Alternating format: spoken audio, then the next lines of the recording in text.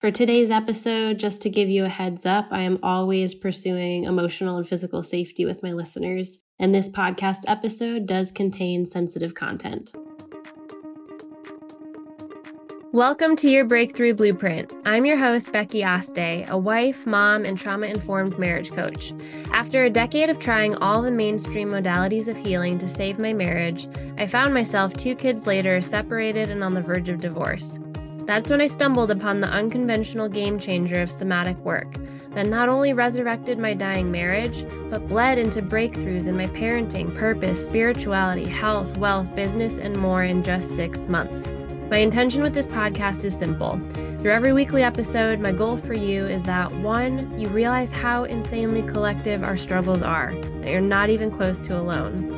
2, that you can laugh a little because God knows we need it. And 3, that you walk away with actionable advice on how to design your unique blueprint for your breakthrough life. So get your earbuds in, grab your coffee so you can sit back, relax, and enjoy today's episode. Oh, guys, triggers. This wasn't even a word in the vocabulary of my parents' generation. Now we hear this word everywhere. We hear, I'm triggered on social media, TV, just overhearing everyday conversations when we're out and about. It's just amazing to me how quickly times change on a collective level. So yeah, we're talking about triggers today. And what I really like to do is define buzzwords like this, because it's one of those words now that we've all heard or used, but it can easily mean completely different things to different people. So let's get on the same page. Okay, so my favorite definition, I want to start with sharing the definition outside of the mental health realm, because I think it gives a powerful visual to what actually is happening to us when we say, I am triggered.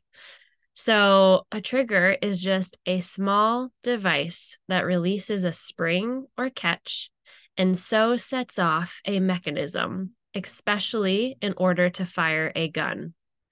So very simply, it's a stimulus that elicits a reaction.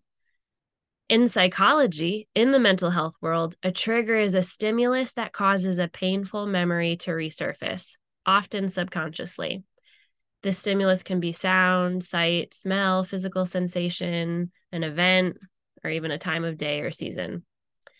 Some of my favorite synonyms for trigger are catalyst, generator, driver, activator, alarm, and detector. We're all designed with triggers for a reason. They're our friends, and they're actually there to protect us. They are proof that our body keeps the score for us of the pain we've survived and wants to keep us from ever experiencing that pain again. They're also our wisest insight into what we still need to heal. I am at this place now in my life where I get triggered, and majority of the time I think, interesting. Thought we'd healed that one. Thank you, trigger, for showing me that there's still more layers to tend to. Triggers also hold no prejudice to time. I was talking to a friend the other day who she was sexually assaulted 20 years ago.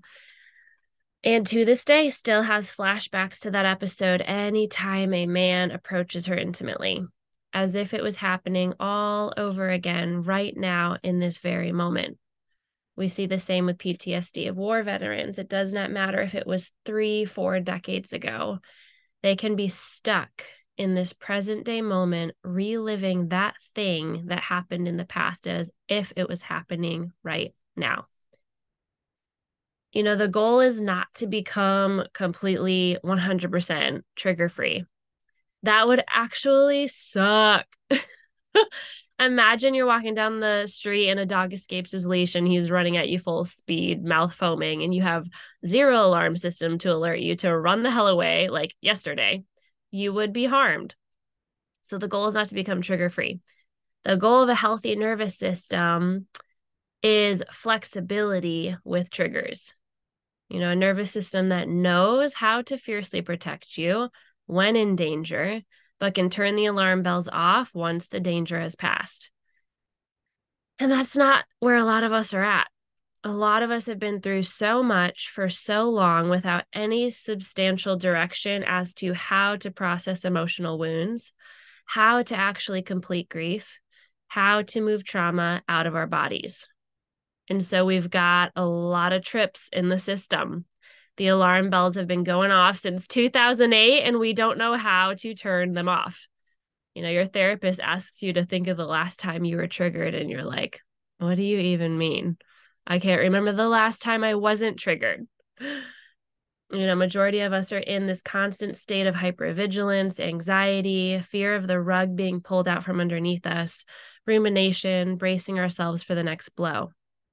So let's learn how to fix the system today, to cultivate a flexible nervous system that knows the difference between real and perceived danger and has total competence in moving back into a state of safety after the threat has passed. Okay, so we've defined what is a trigger. We've covered why they're actually important. We've covered where they can come from and that they don't give a bleep about the when. Triggers can pop up anytime, any place, seemingly out of nowhere, that reminds you of something from when you were 4 years old or 44 years old. So let's dive into the who real quick, and then we'll crack open the key to turning the somatic volume down on these bad boys. So who gets triggered? All of us. We zone in on the terrible twos or the three-nagers. I don't know why there isn't a nickname for the terrible 20s or the 33-nagers, when in some ways I still feel like I'm right back in high school, wondering if I'll be liked, wondering if I'll fit in, getting triggered by the popular girls who seem to have everything come to them so easily. It is collective. And so is our discomfort with the triggers, no matter what age of life we're at. Think of kids. I've got a 4-year-old and a 7-year-old. When they are triggered and in a tantrum, it is so scary for them when they're crying and can't seem to slow it down or find peace, and they're feeling so out of control and they can't even remember what set them off. You witness them losing their minds like a feral animal, like Donnie from the Wild Thornberries. Does anybody remember that show? Oh, it's a 90s show. Google Donnie from the Wild Thornberries and you'll see what I mean. My daughter Anna, she hates even a drop of water spilled on her clothes. She immediately, like, it's a guaranteed meltdown, and there's absolutely no power in the universe that can convince her that it's fine, it'll dry in a minute, you can keep your clothes on. If I try to reason or logic or, use logic with her in that state, it only amplifies her crying, and that shade of red spreading from her cheeks to her entire face and neck. Then the shaking of her body, she's screaming, "Get these clothes off of me right now." And when kids are in this state, we look at them like, okay, this makes no sense why you're freaking out. It's just a drop of water, or it's just fill in the blank. But honestly, how is it any different for us as adults? it's so overwhelming to be triggered. And we don't know how to deal with these tidal waves of overwhelming big feelings crashing over us. And sometimes, it's things that cause us to look at ourselves and be like, this makes no sense. Why I'm freaking out. It is just fill in the blank. So many of us are still carrying the pandemic with us. Am I the only one who thinks that it's insane how quickly things seem to be patched up and supposedly bounced back to normal? It seriously feels like a hit and run to me. Like a second ago, I was in my own old townhouse, minding my own business, packing up to move into our new home. And then the news starts telling us about this virus. And I remember my phone starts popping off with text messages and posts on social media with everyone's predictions over how long this would last. Everyone's predictions was like 3 weeks at that time. And then the whole pandemic. I don't know if this resonates for you, but for me, in retrospect, it now just feels like this blur of chaos and fear. Marriages, businesses, financial security, family structures just rattled to their core.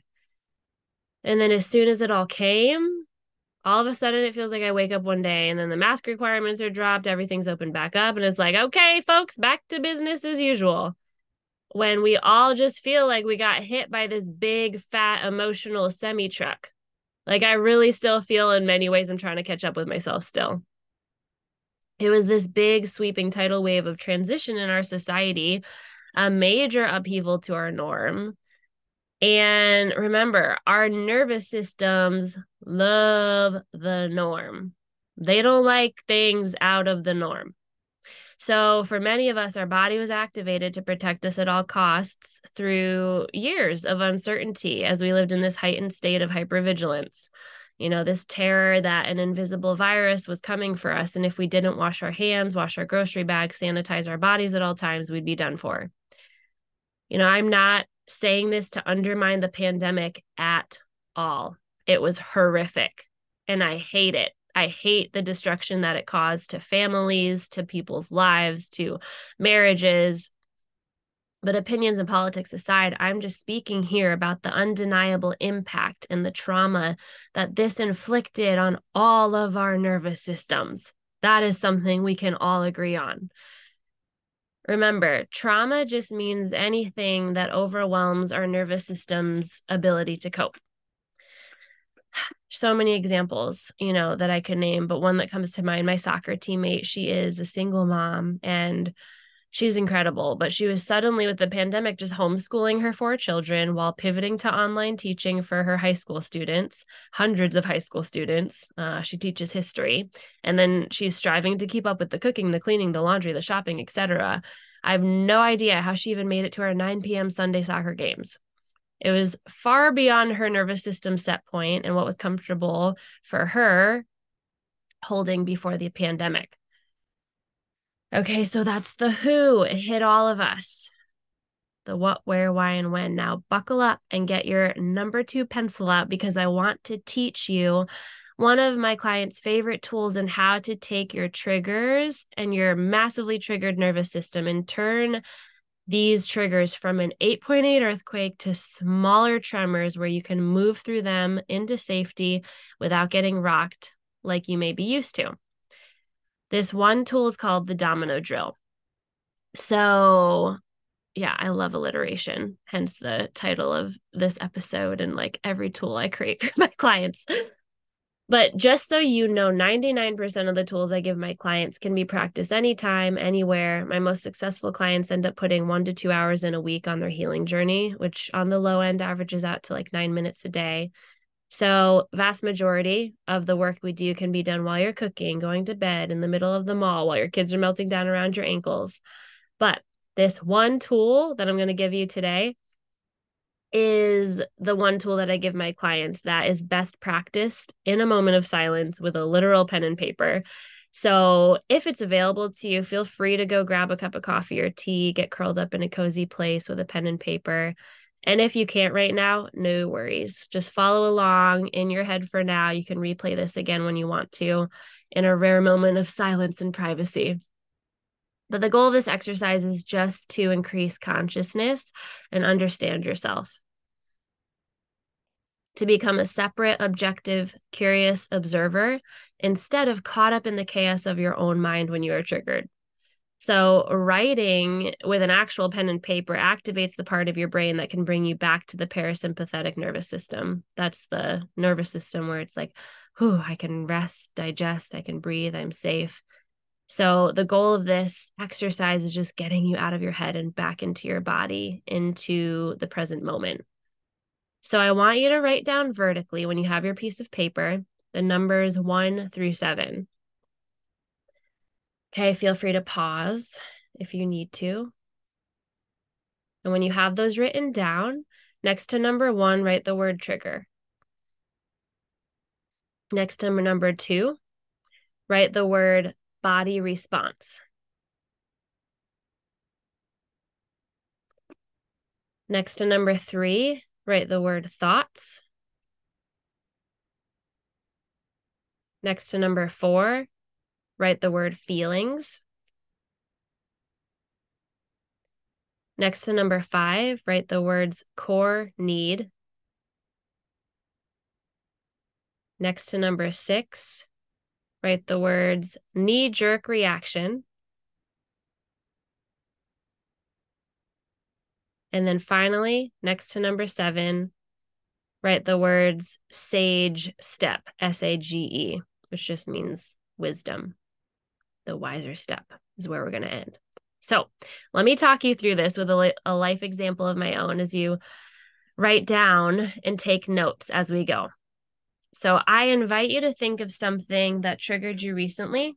Nothing too massive that feels too raw or unsafe to think about. Nothing that's going to elicit like really strong emotions, but something that rattled you enough that you can understand this exercise with. So in 2010, I was studying abroad in Santiago, Chile. And my first week there, I was camping with friends, like in a tent on an air mattress. And there was an 8.8 earthquake. And I had never been in an earthquake in my entire life. My first one was off the Richter scale. So if I'm doing this domino drill, number 1, where it says trigger, I'm literally just going to write 8.8 earthquake. So write down here, this is the stimulus, which can be, it could be sound, sight, smell, physical sensation, an event, or even a time of day or season. Go ahead and write down yours. A short, sweet, to the point trigger, just a matter-of-fact thing that happened or did not happen. Maybe it's like, yeah, your husband said something or your boss gave you a look. We're not elaborating. It's just the thing that happened or the thing that was said or not said. Okay. And as we go, yeah, feel free to pause if you need more time to write. And then number 2, body response. Okay. So for me, I furrowed my eyebrows. I remember my muscles tensed. I held my breath. Notice in your example, write down what actually happened in your body. And this might be really new for you. If you're not used to tuning into your body, a lot of my new clients, when I ask them, yeah, how did you feel in your body when that happened? They're like, I don't know. It's totally normal. We live in a really disconnected society. We're super disconnected from our bodies. So don't worry about it if you can't think of something. But do your best. Okay. Number 3 is thoughts. So this was my first earthquake ever. Like I told you guys, I'd never experienced one before. So my initial thoughts were literally, are we on the subway? I thought we were on the metro. That's like the movement was swaying me back and forth like I was on the metro or subway. And then I thought, what is happening? I thought, where am I? And then a few seconds after I realized we were not on the subway, because this woke me up from my sleep, I remember thinking, oh my gosh, I think I'm in an earthquake. What's going to happen? How long is this going to last? Just hold tight, hold on, hold on. Okay, so go ahead and write down the stories, the questions, or the messages that flooded through your mind at this trigger. And when you actually take time to do this, it's insane how many there can be, like longer than the Harry Potter series. There's so many messages, stories, questions that can flood through our minds in the matter of seconds. It's insane. And so go ahead and just write out a few. Number 4 is feelings. So here, again, amazing how many emotions you can feel at one time. I remember feeling confused. I felt vulnerable, humbled, nervous, and calm all at the same time. Remember feeling protective and then eventually scared once I picked up on everyone else's energy, especially the Chileans who were used to earthquakes. So when I saw how they were freaking out, I got really anxious because I'm like, oh crap, this is not a normal one, I guess. It was a big one. Okay, so those are your feelings, your emotions. They're separate from your thoughts, and your thoughts really determine your feelings. Because if my thoughts were, oh, I'm safe, oh, this is a fun thing, like my feelings would be completely different. So the thoughts really are the domino effect. They come before your feelings. Okay, number 5 is core need. And this is where we can really start to step back into power. I have a list of our 7 core needs. So if you want a copy of that, just shoot me a DM and I can get it to you. But in this moment, you want to write down what core need, what basic human need was rattled or threatened by this trigger. And so for me, it was physical safety and meaning. So the earthquake was like shaking the hell out of us. And so it really, I had never felt something like that before. It always felt like, when you get off an airplane, you're kind of nervous, like, whoo, we made it, but we hit the ground. We're on the ground.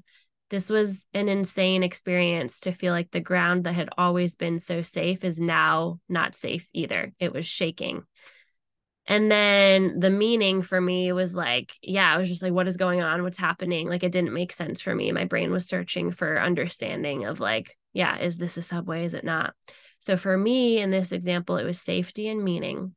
But for you, write down what was it at your core that you needed in that moment that this trigger threatened or rattled? Maybe it was connection.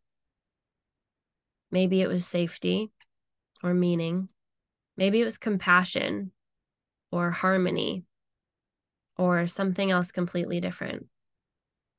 Again, you can DM me for the full list. It can help to have a list for a lot of us. And then we move on to the next domino. This is our knee-jerk reaction. So we do something subconsciously, like just gut response reaction to meet our core need. This is our body just automatically taking over to keep us safe and meet that need. But this is where our knee-jerk reactions, we don't like a lot of them.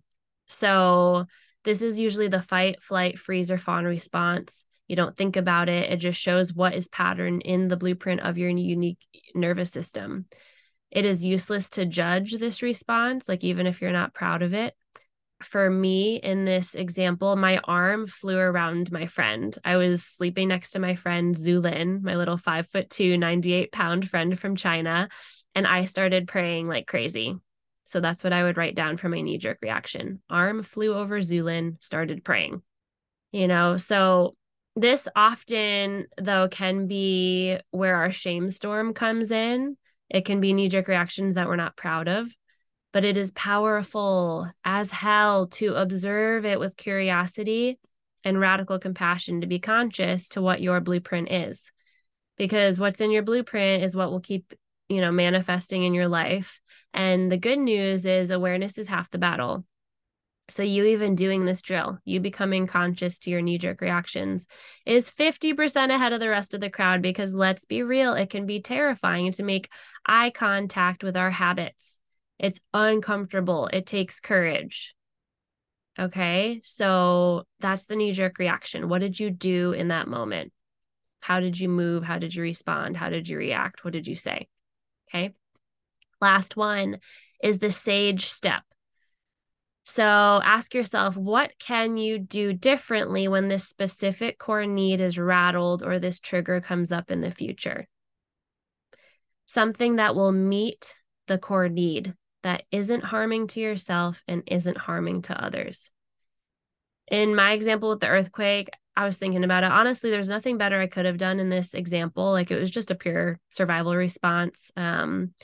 It was kind of best case scenario that I was on the ground. Like, a lot of my friends were in clubs or apartments. And so maybe a better case scenario for them would have been to go into a closet or a doorway, whatever they say for earthquakes to hide under. But yeah, for me, it was actually the safest place I could have been. I think I handled it the best I could.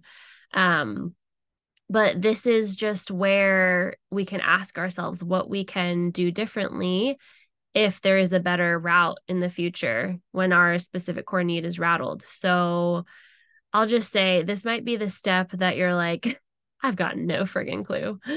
Like, this is where humbling out and seeking guidance can be helpful, whether it's a coach or mentor or a therapist or whatever.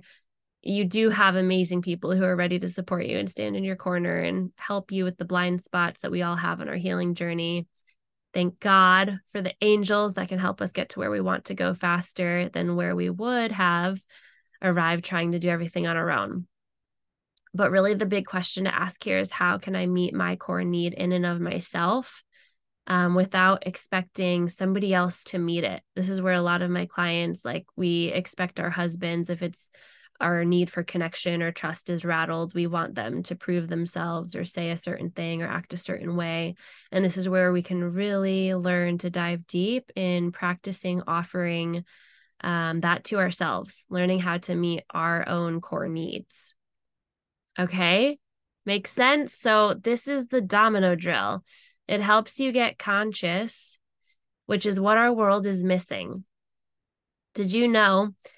I've been following these stats for years, and according to the most modern cognitive neuroscientists, we as a society are conscious for only 5% of our waking activities, meaning 95% of the time, we're going through the motions on autopilot, distracted, multitasking, zoning out, ruminating, future tripping, etc. So when you think of a domino, right, if you line them up, if you ever did that as a kid, one trigger can set off a whole chain reaction in a matter of seconds. And this tool just gives space between the series of your patterned events so you can assess if this train is leading to where you actually want it to go, if your behaviors are leading to the life you actually want to be present for. So this example I gave you, it's a pretty physical example. It's tangible. It's easy to visualize and understand. It's understandable, right? This was a big T trauma. This big T, what I mean by that is, in short, it's a big life-threatening event. So big T traumas, we usually think of extreme events like war, natural disasters, violent crimes, a school shooting, a serious car accident, or even the death of a parent. I also want to paint you one last picture today, though, so you can get an idea of how this can look with little T trauma triggers.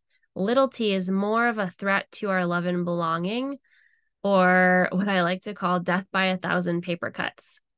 Little T traumas are defined as any event or ongoing situation that causes distress, fear, and a sense of helplessness outside of your nervous system's ability to cope. So just a few examples of little T trauma triggers are a breakup, separation or divorce, a change or a challenging friendship, loss of a job, or financial worries. These incidents, while they don't threaten the physical safety of a person, they create deep discomfort, unhappiness, and a feeling of having no control over your life. They can be very distressing. They just don't get as obvious attention and empathy from society as the big T trauma triggers. They're often processed in silence. And so that's why it's so important to have communities like this. I'm so grateful you're here so we can talk about this and remind ourselves like, oh, this is super collective. Okay, so in this example, I want to give you when I was on my honeymoon.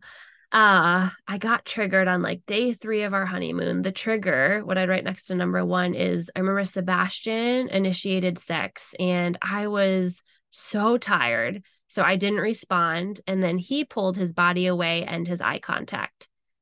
So that's what I'd write down for trigger. My body response to seeing him pull away was an immediate lump in my throat. My muscles went tense. My brain started spinning and it felt like buzzing electricity all of a sudden shot through my body, aka cortisol and adrenaline. The thoughts that then flooded through my mind were, oh my God, did I just ruin our honeymoon? Did I just make him feel rejected? What's wrong with you? Becky, just chill. It's fine. You already had sex like 7 times today. Just go to sleep. Which is a true story of what happens when you get married in the church and date for 3 years without having any kind of sex. Yeah, true story. So I was like trying to calm myself down, like, Becky, it's fine. Just go to sleep. But then also what was in my head were the voices of women from church marriage retreats for years, warning all the wives in the audience to never say no to your husband or else he'll find it somewhere else. Whew. Yeah, a lot there. Another topic for another time. Okay, so this triggered the feelings. This led to the feelings of being anxious, worried, afraid, embarrassed, ashamed, confused, vulnerable, etc. I could have kept going. My core need that was rattled in that moment when he turned his body and his eye contact away from me were connection and meaning. I felt an immediate severed connection from him, which we were like vibing on a high, so connected. This was the point in the honeymoon where I was like, oh, it just got taken away. The connection is gone. And then the meaning part was like, what's going through his head? I don't understand. What's he thinking? What does this mean? Right? My knee-jerk reaction was I tried to initiate sex, but now out of a fear of abandonment, not out of this overflow of connection. And I remember Sebastian reassuring me, it's fine. Let's just go to sleep. And I literally got to this point where I was like begging him, can we please just try again? And then I pleaded. And the more I pleaded, the more turned off I watched him get. And then it turned into this weird like hour of crying when we were overtired and I was over explaining myself. And so this was my just knee jerk reaction. It was like my body was taking over and I felt crazy, but I couldn't help it. I didn't know what else to do. Okay, the last step, the sage reaction, sage response. This is where I love to save women decades of unnecessary wheel spinning and trauma because I spent 10 years continuing the same pattern we saw on that bed on our honeymoon. For years, I called it chase and run. And I later identified with the labels of codependency and addiction or anxious attachment style and avoidant attachment style. And I tried so hard for years to break the pattern. But where I went wrong was I was only tapping into all these resources and modalities of healing and tools and tips and tricks from the neck up. Quick fact, if you haven't heard me share this before, we all have a giant nerve called the vagus nerve going from the base of our skull to the bottom of our spine. And you can think of it like the super highway of information of internal messages and neurotransmitters constantly moving up and down our spine from our body to our brain to our body. Now, 20% of these messages, these neurotransmitters, the way our body communicates with each other, go from our brain to our body. 20%. But 80% of these messages travel from our body to our brain. So what this means is, for years, I was only tapping into that 20%. I was trying all these things just from the neck up, ignoring my body, which is where the magic happens.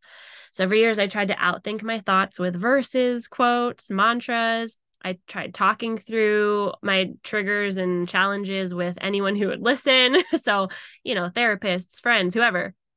I went to podcasts like every waking second, listening on the go, because I had this subconscious story running that like, I have to hurry up and heal because time's running out and I need to get us to a good place so I can start to enjoy my life.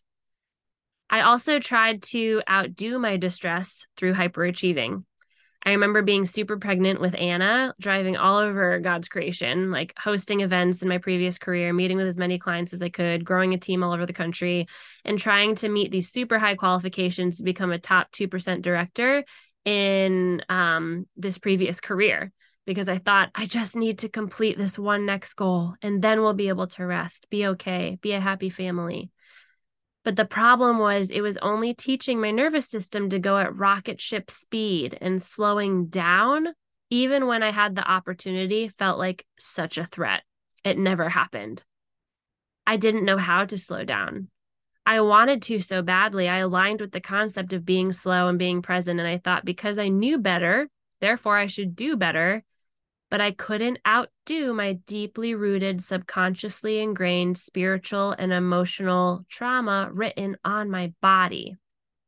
So that's what I was missing. Back to this sage response. I was missing for years the body. I'd love to just give this to you to skip unnecessary decades of, heartache and spinning your wheels. So as you start taking your triggers from earthquake status to tiny tremors, please do this one thing that everyone is missing. Begin to incorporate the body in your sage response. If you don't know my story already, my dad suddenly passed away from a heart attack when I was 18 years old, literally the month I met my now husband. So abandonment was my deepest trauma coming into my relationship with Sebastian. So when the wound gets triggered, what I've learned to now do as like a wiser sage response is literally speak to that wound with my body. This has allowed me to go from this earthquake to tremor status with my triggers. I know I can't outthink my thoughts in these moments. I've tried for years. It's literally impossible when I'm in that fight, flight, freeze mode.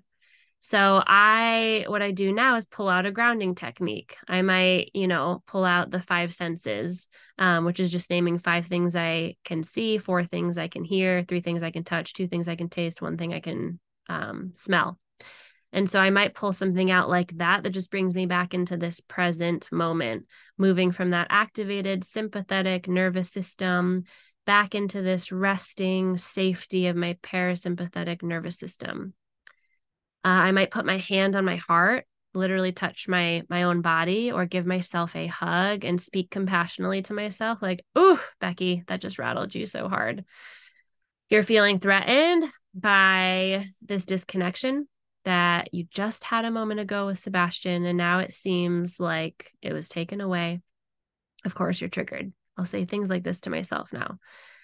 And I'll say things like, "I know you're afraid, but you're safe. This is not your dad disappearing. That was in the past. This isn't Sebastian disappearing. This is a natural thing, as natural as the wind blows," as my coach Justin will say. "And you'll work through it." So I'm like telling myself with my hand on my body what I need to hear. And then when I've done that, when I'm in a more grounded energy, to meet that other need that was rattled, that need for meaning, I might communicate to my husband, if it feels safe, my own domino drill, basically, the sequence of events that happened from the trigger. I'll be like, "Babe, when this happened, this is how my body responded. These were my thoughts. These were my feelings. This is what I used to do. And then this is what I did this time as I'm healing and like practicing better responses. So thank you for being patient with me." And I might say, "Babe, I'm curious what was going through your body and mine too. Only if you want to share. If not, I'm good." I just said that, like, made it sound like as easy as that, all simple. That is not easy. Okay, this is like what we really dial in on with my clients and practice communicating, because communicating in a different way that actually invites connection and doesn't throw up defenses is really hard. It's really like learning a new language. And so that's where, don't feel like, oh, it should be that easy or that simple. If you need help and support, don't hesitate to reach out, because that's where I really love to offer support and training to my clients to communicate in a way that's going to actually repair connection. So, y'all, it's possible, is what I want to say. With the right healing tools for your nervous system, it is so possible and highly, highly probable to no longer get caught on this hamster wheel of trying to outthink your thoughts or outdo your distress. Is not to say the itch never presents. And, there's days where all I want to do is scratch the itch and slide down that chase and run landslide with my husband that was so familiar to us for years. But all I can say is the work I've done now on my nervous system, the amount of trauma I've been able to release and move through my body, it's finally a life where I no longer feel caught. I can look at a therapist and tell her the last time I got triggered, instead of just stare at her blankly and try to remember the last time I wasn't triggered. And the good news is, if you are a human listening to this podcast, you have a nervous system that can be trained to unhook yourself just the same from anything that's no longer serving you. The secret is finding that life really can be lived right now, coming back to the present by moving yourself from that fight, flight, freeze, fawn state into the rest, digest, breathe, whew, I'm okay state. And that opens the door to being able to soak in how much is already here, to breathe here, to embrace your muscles and mind from imminent danger, knowing that bracing doesn't actually protect you from future pain. It only steals your ability to live the only thing that is actually real, this very precious present moment you're living right now. And so I hope this tool serves and supports you this week. In summary today, remember these 3 things. 1, that triggers belong. They're there for a reason, and listening to your triggers as wise messengers can open up this portal to the deepest healing you've ever experienced on every cellular, subconscious, and spiritual level. Number 2, triggers are collective, and they can all be boiled down to a threatened sense of love, safety, and belonging. Core needs that are our birthright as human beings and that every single soul deserves to have met. And number 3, remember the body. For goodness sake, please. Even if you've been disconnected from your body your entire life, even if you're beefing with your body right now because you feel like it's not working with you, you do have the chance now to repair things, to notice your body, to listen to your body, to speak to your body, to speak from your body. It holds more wisdom than all the podcasts, libraries, research articles, philosophies, top minds in the field of mental health, decorated and lettered professionals. Your body is where 80% of your internal messages are already speaking directly to your brain. Your body is talking constantly and can tell you how to heal better than all of those external resources combined. It's a language that all of us can learn, no matter what age or stage of the game we're at. Your body's incredible. Your body never lies. Your body is a friend that can be trusted. It's there to protect you. And so, wrapping up today, I invite you to place your hand over your heart and thank your body for breathing for you day in and day out without you even having to think about it. Thank your heart for continuing to beat for you day in and day out without you even having to think about it. Thank your mind for the capability of listening to this whole podcast today as I talked your ear off on a topic that can truly change the entire trajectory of the rest of your life. I love you, friend, so much. I can't wait to have you back again next week for another episode, and I hope you have an incredible week. I'm honored you found today's episode worth your listen and time to hang out with me today. You know, for some of us, this podcast is just the thing you need to support you towards your breakthrough. But for others, we know we need a deeper level of support and guidance. So if you're a highly ambitious woman who's ready to repair deep, unshakable connection in your marriage, I'd love to tell you about my client coaching program called Root to Rise. This is the life-changing transformational container that will teach you exactly how to launch your marriage to the next level by moving trauma out of your body and stepping back into your power. Even if you've already tried everything, even if you're caught on the fence of should I stay or should I go, and even if your husband's not on board today. So look for my link in the show notes to book a call with me, and we'll just talk about what's working, what's not, where you want to go, and very easily I'll be able to tell you if and how I can help you, and if not me, I can still point you in the direction of some resources that can. So either way, tons of clarity. We'll have some fun getting to know each other while we're at it. And that's it for today. Huge hugs, my friend. I'll chat with you next Friday.